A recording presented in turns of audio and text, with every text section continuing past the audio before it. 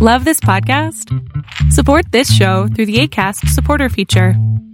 It's up to you how much you give, and there's no regular commitment. Just click the link in the show description to support now. One size fits all seems like a good idea for clothes until you try them on. Same goes for healthcare. That's why United Healthcare offers flexible, budget-friendly coverage for medical, vision, dental, and more. Learn more at uh1.com.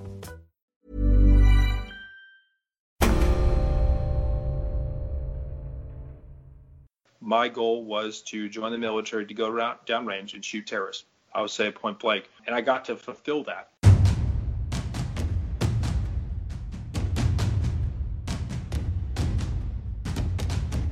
You're listening to War College, a weekly podcast that brings you the stories from behind the front lines. Here are your hosts, Matthew Gault and Jason Fields.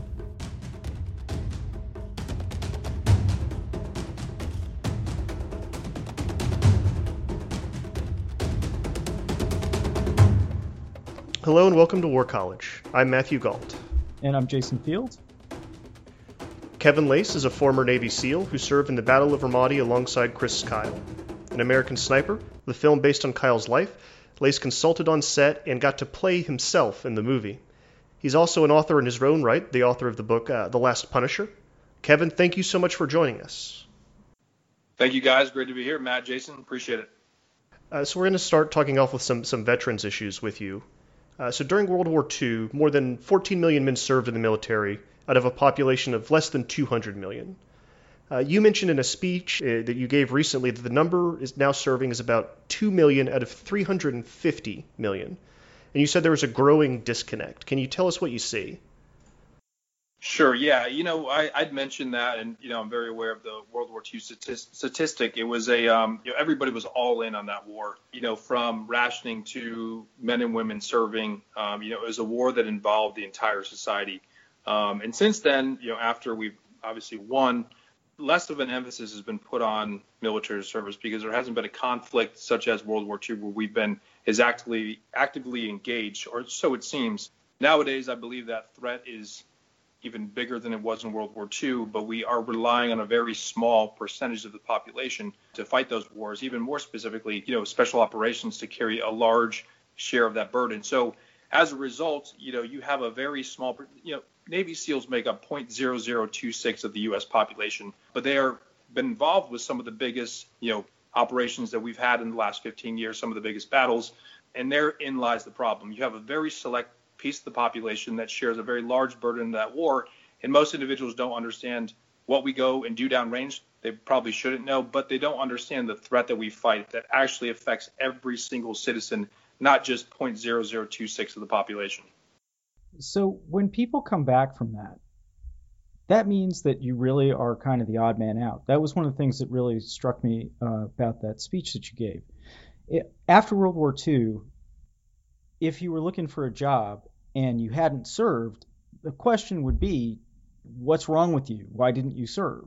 Right? And now it's almost like if you go in for a job interview, the person you're across the desk from is looking at you like you're a curiosity, right? I mean, almost like, so why did you serve?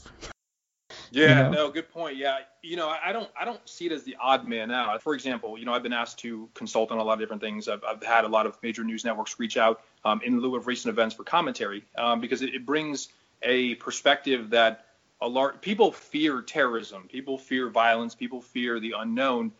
So they reference people that have been there and done that. So I don't feel we're the odd man out. I just feel that we're a very select part of the population who knows what's going on. So where I stand to provide information, and be an asset rather than the odd man out is to be actively engaged in, school. When I went back to the University of Connecticut, I was a very small percentage of the population being a veteran, and I was the only SEAL on campus. Going to Wake Forest as a PA. I'm a former special operations medic, and there aren't too many in the healthcare field, predominantly in PA studies. So it doesn't matter what community I go to, I bring a perspective, and so does every single other operator who's been there, done that, to a general population who remains largely uneducated as to what the real threats are in society. There are people commenting on, the most recent event in Las Vegas, or it's the most recent terrorist attack. And they want to know from somebody who's been there, done that, what is to be expected? How do we prevent these threats? And how do we cope and how do we deal with that? You've been there. You tell me about it. So I feel like the right man in, having had those experiences. Well, so when you're talking about Las Vegas, honestly, wasn't something that I was going to bring up. But let me ask you, for your perspective, what do you really think there is a way to prevent things like this? That's that's a philosophical question right there. It is. Prevent violence. There's so many directions you can go with that. I think there's one thing you can't underestimate, and that's just pure human evil. And it rears its ugly head, whether it's the face of Islamic terrorism, whether it's, a teenage shooter that goes into Newtown, Connecticut and mows down a bunch of kindergartners and first graders, or it's somebody who snaps and shoots 58 people in Las Vegas, peaceably, people who are enjoying a concert. I don't know if you prevent that, but I think you allow it to happen when society, and this is me getting on soapbox, I hate doing that, but I think as we lose our morals, we lose our values and our compass, we really become lost in the woods. And I really feel that in a society that's self-gratifying and everybody is looking for their own voice, it's usually the loudest voice that wins. And unfortunately, the voice of violence tends to be the one that garnishes the most attention. So I don't think we can prevent that. I think we can curb it, but it comes down to how do we look at ourselves? And unfortunately, we're just going in the wrong direction. Do you see the way that society treats returning veterans reflected in that moral change that you see? I think there's been a lot of good things that have come about, veterans returning. I think veterans, there's a lot of emphasis on engaging veterans and re-engaging veterans. And I think people understand the value of bringing veterans on board. But I still think there is, there's always going to be people like, well, you went downrange and you shot people. Yeah, it was my job. Just kind of the same way the trash man picks up the trash every single Wednesday at my house. But the issue lies in, I think there's an inner peace with that, because it's an individual who meets violence head on, as somebody who has a very, cultured perspective of good and evil, regardless of where you fall on the spectrum. But when you see a bad person, and the type of person you are who are willing to stand up against that man or woman. And I think when it comes to that moral compass, I think veterans have a very clear perspective of, yeah, I've been there, I've done that, and I've walked in those shoes, and I've seen evil, and I've returned, and I'm here to educate, I'm here to make you stronger, because what we know together makes us stronger. So I have a question then. Does it make a difference when you're talking about going into the field and actually, how else do you put it? I mean, to actually go into combat.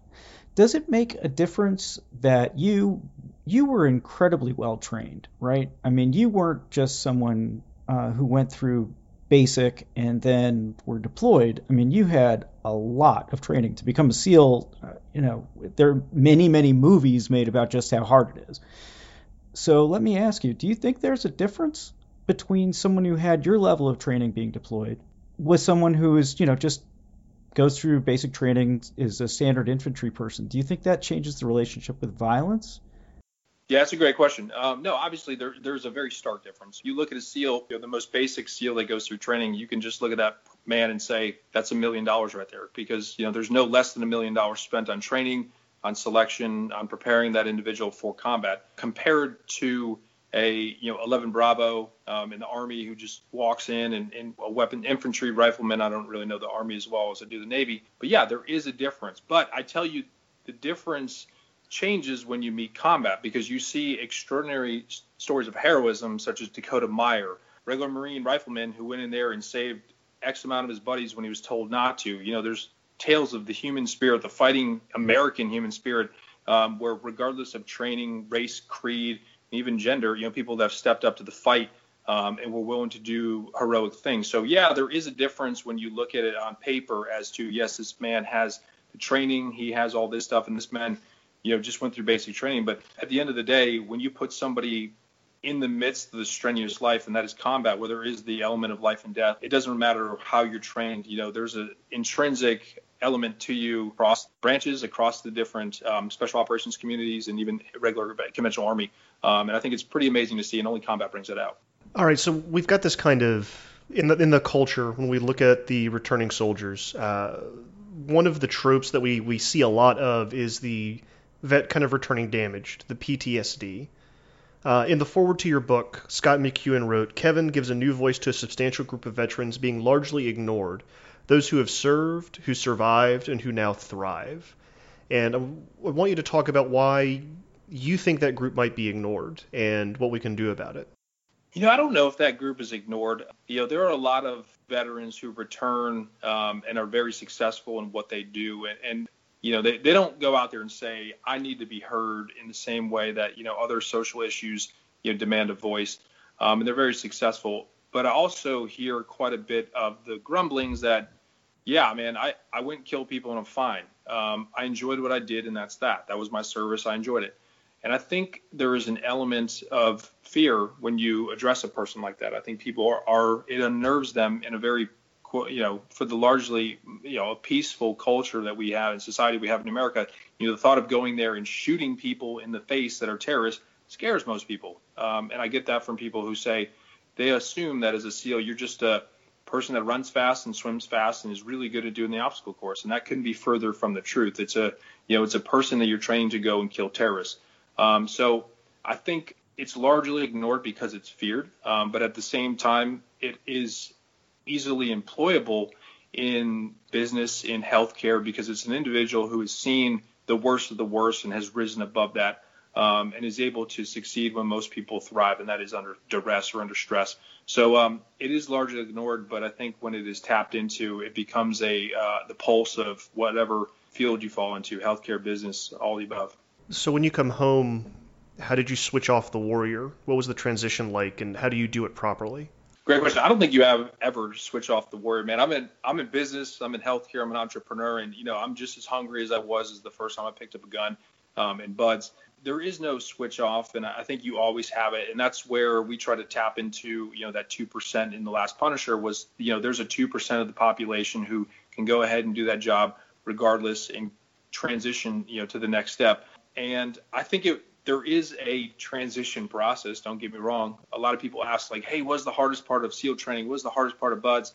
And I tell them it's leaving. It's leaving that community, leaving that group of individuals where it's very like-minded. You get to the point where you understand what somebody's thinking or about to do before they do it. And it's a camaraderie that it cannot be replaced. So transitioning away from that is difficult.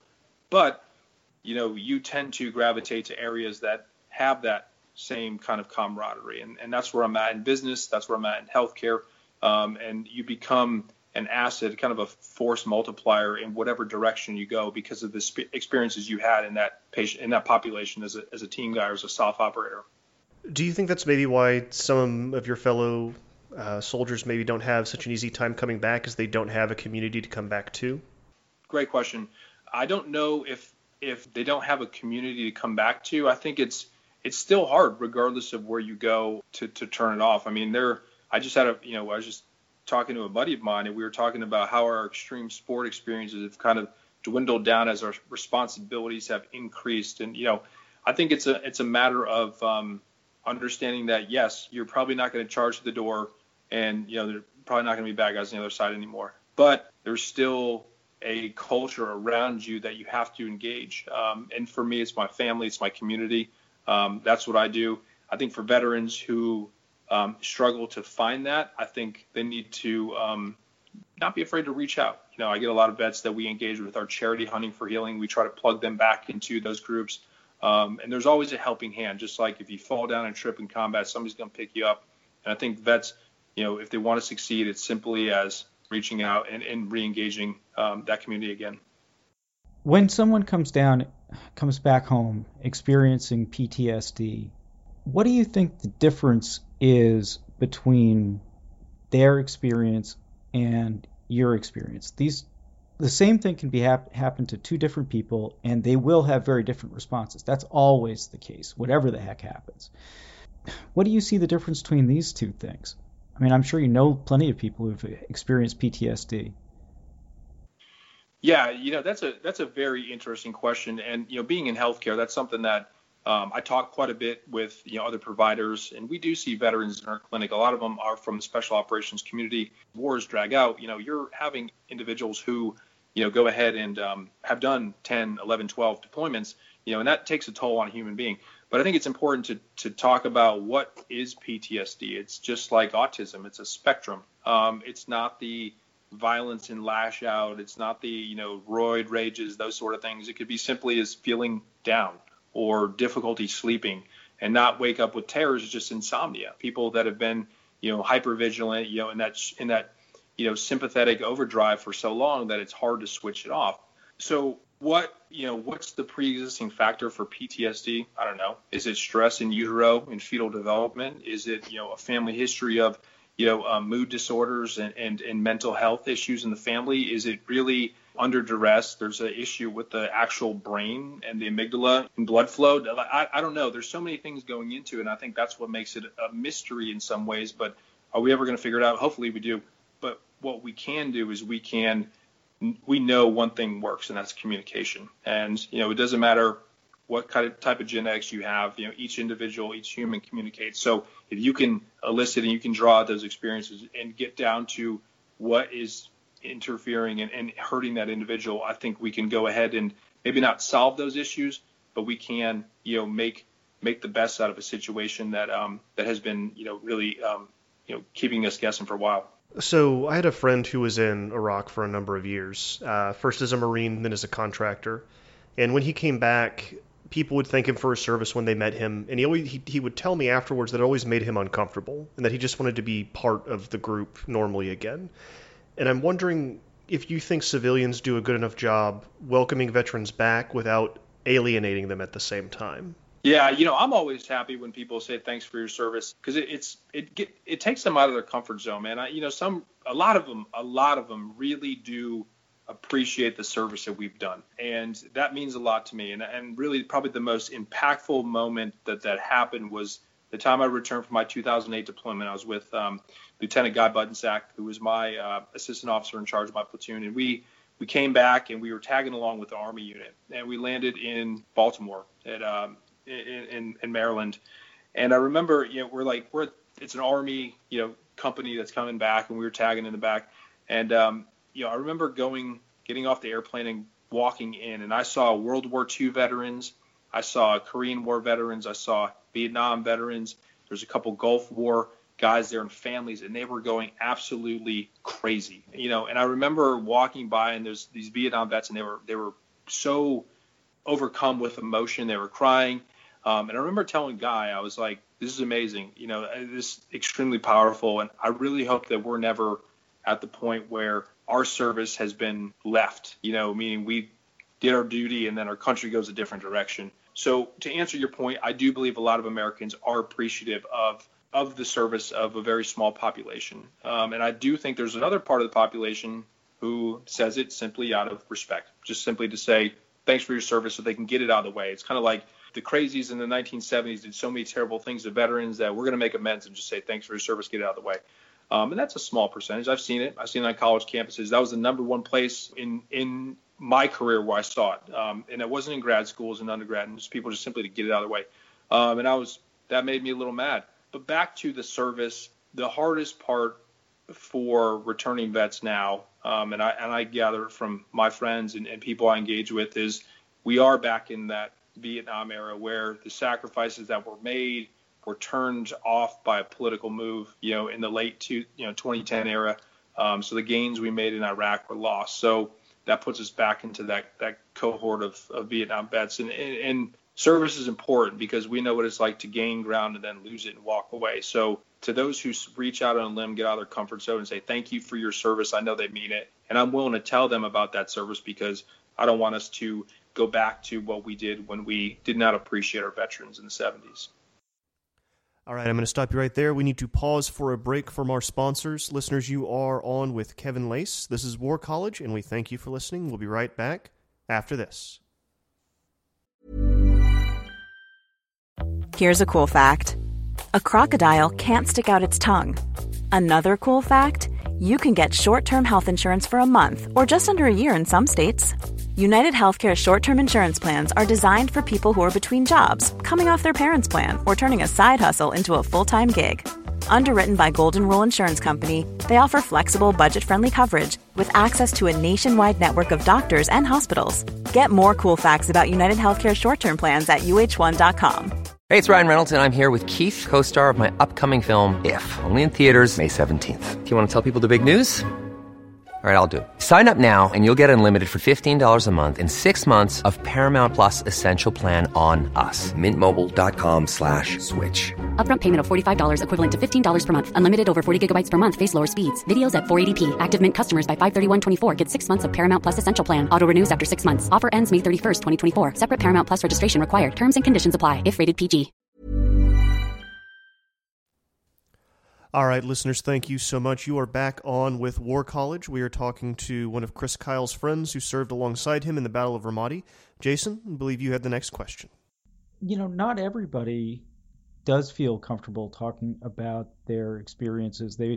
I've certainly know of examples where people who served are worried that by telling what they actually saw, you're going to scare people off.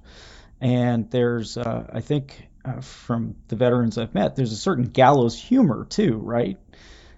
I mean, the things that people joke about after you've been through some nasty stuff, it's not necessarily, you know, what genteel people laugh about at home, right?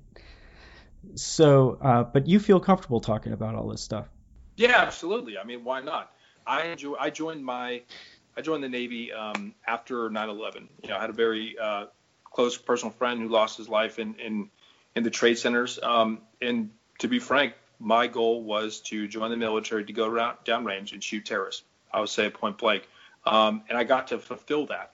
And in the same capacity that my grandfather joined the Navy after Pearl Harbor, that so many other veterans joined after Pearl Harbor, you know, as so many veterans joined after 9/11, like I was a population who felt this hurt me directly, and I'm going to go ahead and do the job. And I should never have to apologize for that. And it's a necessary job to do. You know, Homeland Security is important, and you know, the best way to go ahead and address that a threat is preemptive. And in that process, you have to do things that involve life and death. And you know, for most people who live in a first world country, that their problems are very minuscule compared to those in combat. Yes, some of the things that we've done will shock them, but I don't think that. Well, I know from my perspective, I'm not going to be deterred from talking about it. You know, I think it's educational for people's perspectives, but you have to modulate how you describe that message. If you come out as a Neanderthal with a very monolithic, you know, approach to these stories, you're going to turn off a lot of people and you're going to give the veteran community a bad name. In the same breath, when there is terror and there is threat on the homeland, those are the same people who go ahead and rely on a sheepdog. We've seen it in Las Vegas when people were getting shot, people were turning to cops who were running towards gunfire. You know, when there's terrorist threat, whether it's on a train in France, you have Americans willing to run up and meet evil. So it's important for you to tell your stories. It's also important for you to be respectful in a manner of how you tell those stories, because you can do a lot of, you know, unwinding of the esteem that veterans are held by telling that story in a poor light. Would you mind telling us one story from your experience that really stands out? You know, you're talking about what happened in Ramadi. I mean, is there one aspect of that you know, you feel be worth telling our listeners? Man, you know, I think it's there's so many stories that, you know, people, and this is what I got, you know, working on the movie, you know, working with everyone thinks that deployment's like a movie, like it's action. You know, they've seen the war movies and they expect it to be, but it's not. You know, there's so much downtime. There's so much hilarity that goes on that, you know, kind of shocks an individual. Like, I thought you'd be in combat.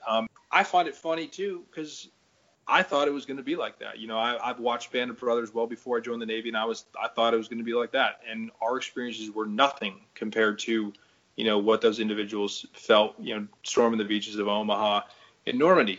But some of my best experiences are with the people I worked with, you know, whether it was on target, you know, some of the funny stuff you see on target, or it was messing around the team area.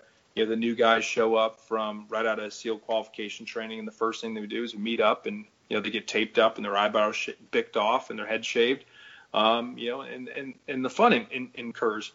You know, when it comes to funny stories, when it comes to worthy stories, it's the ones that really hit close to home that stand with you the most. And the first time I really saw and I illustrated in the book. I was at Chow and enjoying a breakfast or whatever we were eating, and some guy came in screaming for litter bearers, and we all drop our plates and run. And Johnny and I are both medics, and we're 18 Delta medics, and I remember just like running because it was a mass casualty, and they needed people to carry stretchers, which meant there was a lot of casualties. And I remember that standing out as the first time that I was really brought into that emotional connect with a casualty. And we got lined up in our beds, and I didn't get a casualty, but I remember gravitating over and working on an individual. And it was a kid who was, I say kid, I was 24 at the time, and he was probably about my younger brother's age. And I remember just like looking at him as a Marine, high and tight, had been hit by a triple stack IED. And I remember that sitting with me, and not being, I was obviously sad for that individual, but I was enraged that an individual would go ahead and do that to a fellow service member. And what it did was it recatalyzed me as an operator, as this job is important. My job is to go ahead and lay waste to individuals that would do this to a fellow Marine, a fellow sailor, a fellow soldier. And it made me work harder at what I did. And every time I saw, what would be an element where an incident where most people would get beaten down, it fueled me to work harder. And I think a lot of people I worked with, and a lot of, soldiers, sailors, airmen, Marines that saw that did that. And that's inspiring. That is people taking the initiative, seeing the atrocities, but are standing up, work harder, be stronger, and be faster than the enemy because our job depended on it. All right. I have some follow-up questions to that, if you don't mind. Sure. So earlier in your answer there, you said that, a lot of people when they imagine this, they kind of see it as a movie. And I have to ask, because I am a big fan of the film, and I think it's misunderstood, was it surreal then to go and make a movie about some of your experiences? It was not at all surreal. I get a lot of people that say to me, well, did it jar any memories? No, it didn't, for a lot of different reasons. One, I was always under that umbrella that Chris wasn't there. Chris wasn't there to be a part of his movie, that he had worked hard in his career to create a good reputation and do his job diligently and protect people around him. So, being under that cloud was not, I wish Chris had been there, as did, everybody on set, no doubt about that. But it did make me work harder to make sure that they got it right within my own means. And a lot of people are like, well, that's not real, and that didn't happen, and you didn't go through buds with Chris. I was like, I know.